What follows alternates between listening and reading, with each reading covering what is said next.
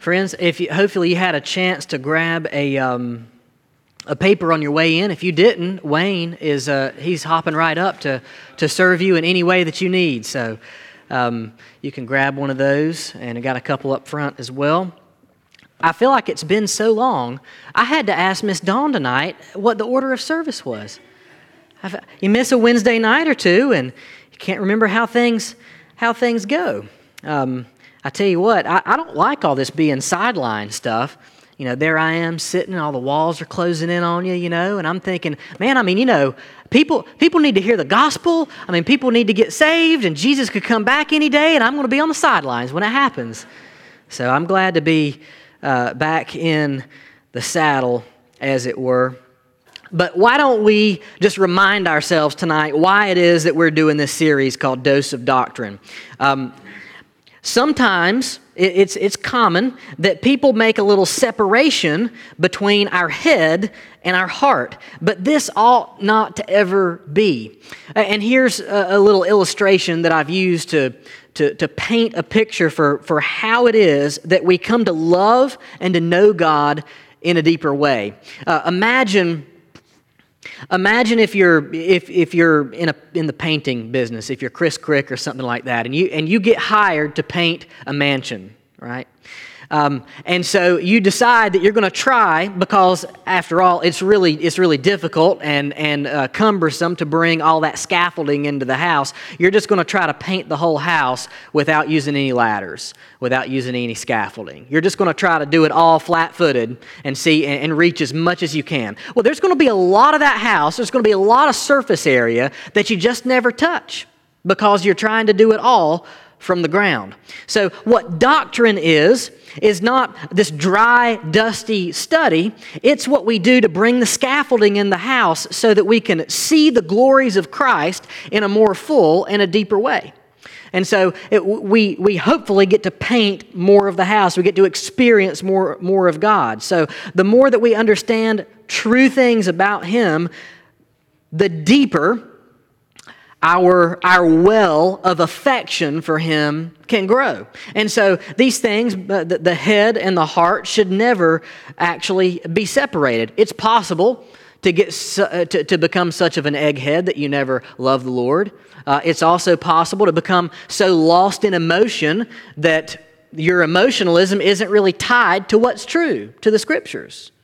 And so these things need to walk hand in hand in a good, godly, biblical balance. And so the last time that we met together, we were talking about some of the incommunicable attributes of God, which just means some of the things that God has that we don't. Some of the attributes that God has that we don't share in. They're not communicated to us. They're incommunicable. We hear a lot about communicable diseases these days, right? Because we've got one running through our land. But in the same or in a similar way, the incommunicable attributes of God highlight His holiness. So you think about God's unchangeableness, His immutability. He never changes. His impassibility. He doesn't have passions that rise and fall. We don't have to worry about praying to God and catching Him on a bad day, because His passions don't rise and fall. He never changes. He is the one rock who never moves, which is good news for us, because we are the people who our passions rise and fall. We have good days and bad days. You might catch us on a good day. You might catch us on a bad day. And we are all the time changing. Thankfully, our God doesn't change, so we never have to worry. We never have to worry if He's hearing our prayers from one day to another. Think about the horror of what that would bring. It would be just like the prophets of Baal in Kings, right? When the prophets of Baal are trying to slash their wrists so that they can get their God to answer them. Perhaps their God is sleeping. Perhaps He's indisposed. Well, our God, thankfully, is not like that. He is not like us, and it is good for us that He's not like us. Okay? There are some ways, though, that we share in some attributes of God. After all, we should expect this because we are created in the image of God. Now, of course, I make much. You hear me very frequently talking about Genesis 3, talking about Romans 3, talking about Jeremiah 17, and how The image of God in man has been twisted and broken because of the fall that occurred in Genesis 3. And that's a reality. We see it played out. I see it played out in my heart every day. I'm fallen. We are children of our father Adam, and we share in his sinful nature. But the image of God has not been completely erased. We have abilities that remain. And because of that, God is able to communicate some of his attributes to us still. So why don't we look at a couple of these? The first is this: God is spirit. The scriptures say that God is spirit. John 4:24 reminds us of that. But we also know that as spirit, God doesn't have physical dimensions the way that we do. Yet, God has given us spirits, and it's through this channel that we're able to relate to him. Listen to how the Bible speaks of this. God is spirit, and those who worship him must worship in spirit and in truth. In spirit and in truth. In other words, so there ought to be a kind of relating to God that occurs in worship. When we gather on Sunday mornings, we should not be just singing rote words. We should be considering ourselves to be singing them, true things, to God as we gather here as the people. But we're also worshiping in truth, which is why I'm so thankful for Miss Dawn and those who lead us in worship. We are very careful to make sure that the things we are singing are true things of God. So we must worship in spirit and in truth. Also in Romans 8, the Spirit, so the Spirit, capital S there, himself bears witness with our spirit. So we have a spirit, and this is how we relate to God. The Spirit himself bears witness with our spirit that we are children of God. This is one of the ways that we get assurance of our salvation. We get assurance of our salvation through a number of different ways, through believing the promises of Scripture. So even on those days that we doubt, Lord, how could you ever save a sinner like me? We know that if we confess our sins, he is faithful and just to forgive us of our sins. And whoever calls on the name of the Lord shall be saved. These are promises that are outside of us that we get to lay hold of on those days of doubt and on those days of self-doubt. But another way that God gives us assurance of salvation is through the comfort of the Holy Spirit who has come to live inside of us. The Spirit himself bears witness with our spirit that we are children of God. And if children, then heirs. Heirs of God and fellow heirs with Christ. It's Romans 8. So, God is spirit, and there's a sense in which, not a sense in which, that we have spirits as well. So this would be something of a communicable attribute, something that, a touch point, right? This is a part where if you know Venn diagrams, if you go back to elementary school, a Venn diagram touches a little bit right here. Here's another. There are some shadows of glory that we see. If you remember my lesson on the sufficiency of Scripture, we talked about the harmful influence of theological liberalism. Okay, theological liberalism puts man at the center, removes God from the center, okay? Not so much concerned about what God has said anymore. We're more concerned about what man feels, okay? Friedrich Schleiermacher, the father of liberal theology, said that Christianity is the feeling of absolute dependence. You see how we see that in our culture? It doesn't matter what we believe about the Bible. It doesn't matter if we've had a conversion experience. It doesn't matter if we're believing the gospel. What matters to the theological liberals is, how do you feel? Do you feel like you know God? And that's really all that matters. So we're pushing back against that. So we were warned against this a few lessons ago. These folks say something like, the proper study of God is man. You want to know what God is like? Look at man. Well, friends, I hope you're not looking at me like to get a picture of what God is like, right? So that is not the way we ought to think about that. We're warned against that notion, but it remains true That the things that God has communicated to us they're reminders of our fallenness, but also pictures of God's grandeur. So there are some things about God that we can see although we see through a glass dimly, right? It's broken, it's twisted. We can see a few things that we share with God. And the first would be knowledge, okay? Let's look at this one. God's knowledge is summarized in this. God fully knows himself and all things actual and possible in one simple and eternal act. In other words, for God there is no future and past. There is nothing that he comes to know. God is knowledge. He simply knows. In other words, God is omniscient. He's all-knowing. He knows all things eternally. He knows the end from the beginning, and he ordains it to be such. God is perfect in knowledge, Job 37 tells us. He knows everything, 1 John 3. And only he can comprehend his own thoughts, 1 Corinthians chapter 2. God does not learn or come to know anything. Instead, he is knowledge. Now, wait a second, Brother Greg. Doesn't it say in Hebrews that Jesus learned obedience? What do we do with that? Well, you're going to have to wait until we get to the Trinity, right? Okay, that does not mean that Jesus is not God, but there was a laying aside of certain prerogatives that Jesus took on. In his humanity, he learned obedience, and at every moment that he had an option, he always chose the good. But in his godhood, he never needed to learn anything. It's a mystery. We can't even speak of it fully. We can only speak of it in a limited way because our knowledge is not fully like God's knowledge. So we share knowledge with God. We get to come to know things. We get to come to learn things. There are things that we know. There's things that we remember from the past. But God's knowledge is not like ours. Everything he knows from the past, he knows perfectly. He never has any memories that get a little fuzzy. He never remembers things the way that he wants to remember them, right? Like we do sometimes. Things that happened a few years ago, we want to remember them happening a certain way. We don't know what is in the future. God is already there. He knows what is in the future. As for us, our knowledge, our knowledge is limited and imperfect. We do have to learn.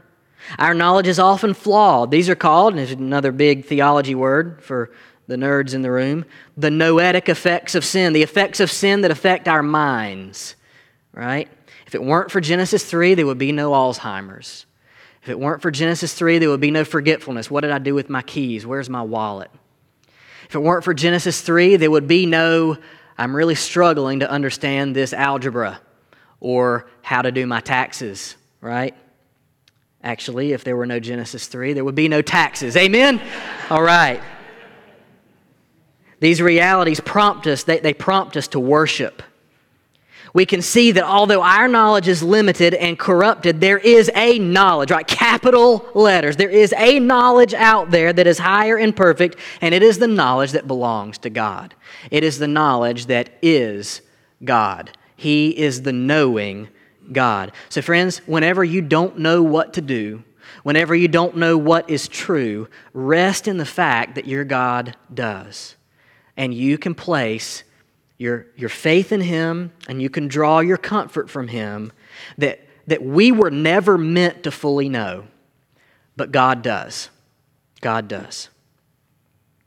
We could also go say all of the same things about His wisdom.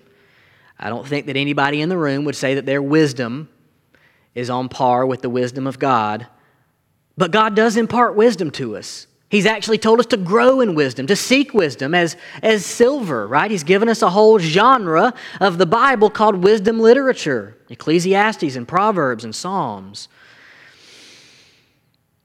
We share in His goodness to a certain degree. This is a moral attribute. Let's talk about this one because, after all, and as I'm going to labor to explain on Sunday morning, if you look in Romans chapter 3, none is righteous, no, not one. No one understands. No one seeks for God. You see how strong that language is there? Talking about the nature of man. No one understands. There's no one righteous. No one even seeks for God. All have turned aside. Together they have become worthless. No one does good, not even one. So in what sense do we share?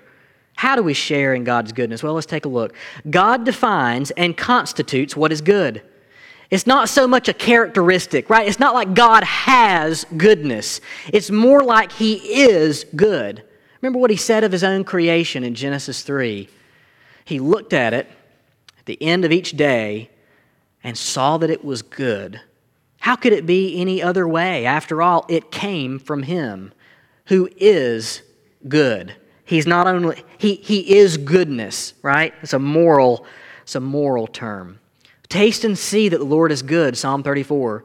And God saw everything that He had made, and behold, it was very good, Genesis 1. So we get the chance to affirm what God says is good and to reflect His character. So in other words, for believers, as we come to know Him, as we come to grow in Him, He calls us into a life of obedience. And so every day when we seek to obey God, we're not just trying to be good little Christians, right? We're not just trying to give ourselves a little moral pat on the back that we had a pretty good day today. Actually, what we are trying to do is to share in the nature of God. Is in a sense, let's see if I've got the verse here. Oh, wait a second. I know it's in Peter, and I know I've got it down here somewhere. Partake in the divine nature. Where is that? I'm going to come across it in a minute. Why don't I just go to it right now? 2 Peter chapter 1.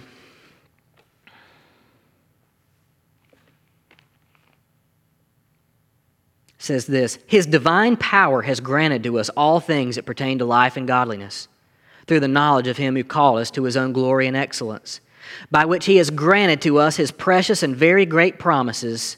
Listen to this. So that through them you may become partakers of the divine nature, having escaped from the corruption, that's a moral term, having escaped from the corruption that is in the world because of sinful desire. So, in a number of ways, we get to affirm with the way that we live, we get to affirm who God is, right? Through moral action toward our neighbors, through loving our neighbors, through living sexually pure lives. We get to demonstrate who God is. Through our worship, we get to share in His goodness as we sing to Him and among one another things that are true of God, and in how we order our families. All of these are ways that we seek to share in God's goodness and to reproduce God's goodness in front of a watching and dying world. Number 3 would be God's love. Now, we have love. We experience love.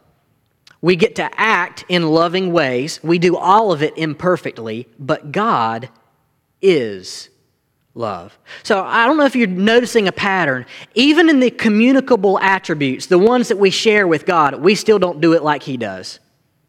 We still don't have a perfect love. We don't have a perfect knowledge. We don't have a perfect goodness, but He does. So all of these things are meant to point us back to Him and to rouse in us worship toward God when we see, my love, I'm working on love, but I know one who has a perfect love.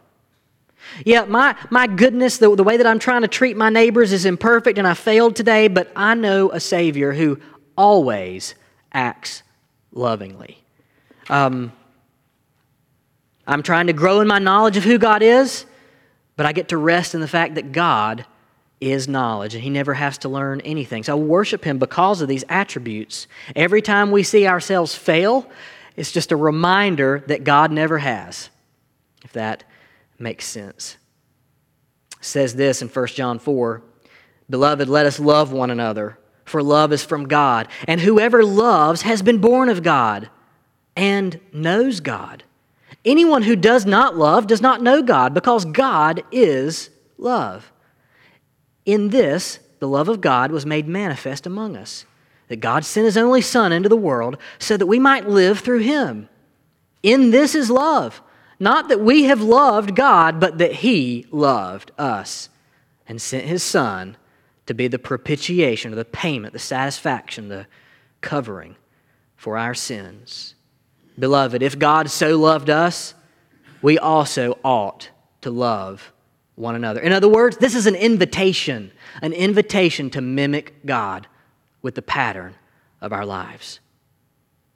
Many times, though, even Christians can confuse the culture's definition of love, right? How does a culture, I know I don't typically ask, but how would you say that the culture, how does our world and our country and our culture define love?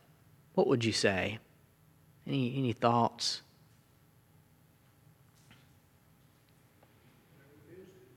Yeah, whatever feels good.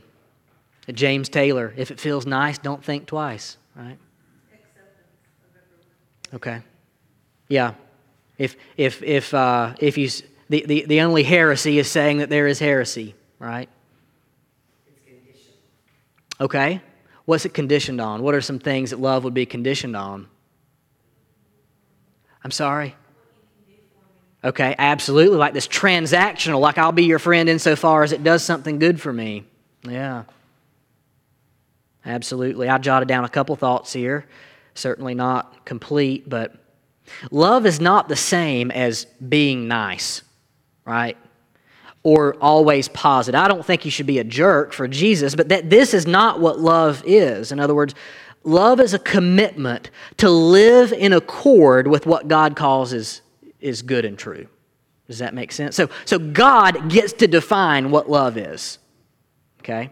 Sometimes if you have to say a difficult thing to somebody, they might say back to you, well, that's not loving for you to say that to me.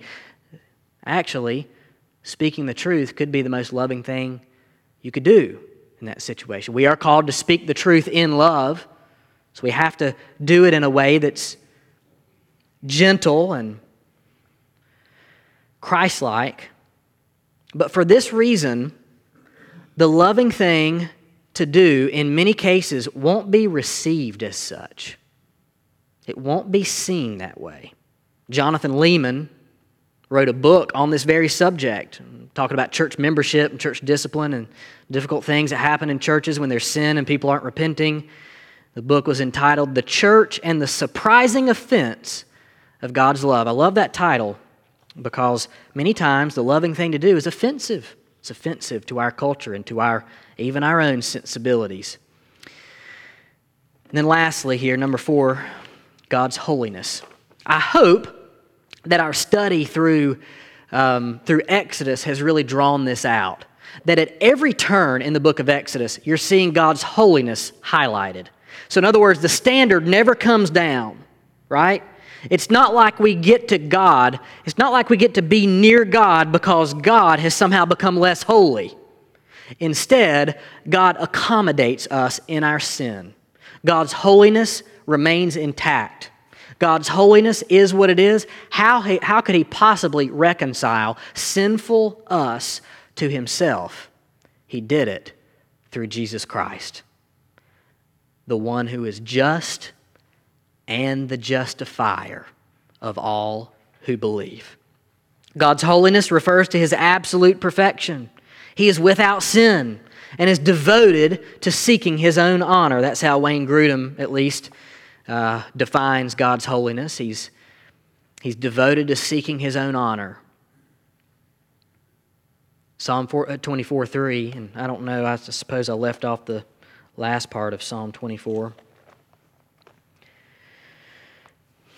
Who shall ascend the hill of the Lord, and who shall stand in His holy place? He who has clean hands and a pure heart. Does that mean we need to be good people in order to be accepted before God? Well, yes and no. How do we get clean hands?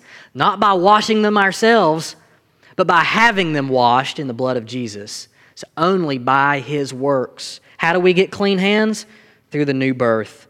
Who shall ascend the hill of the Lord, and who shall stand in His holy place? He who has clean hands and a pure heart. Well, I don't. It's a problem. That's why we need Jesus.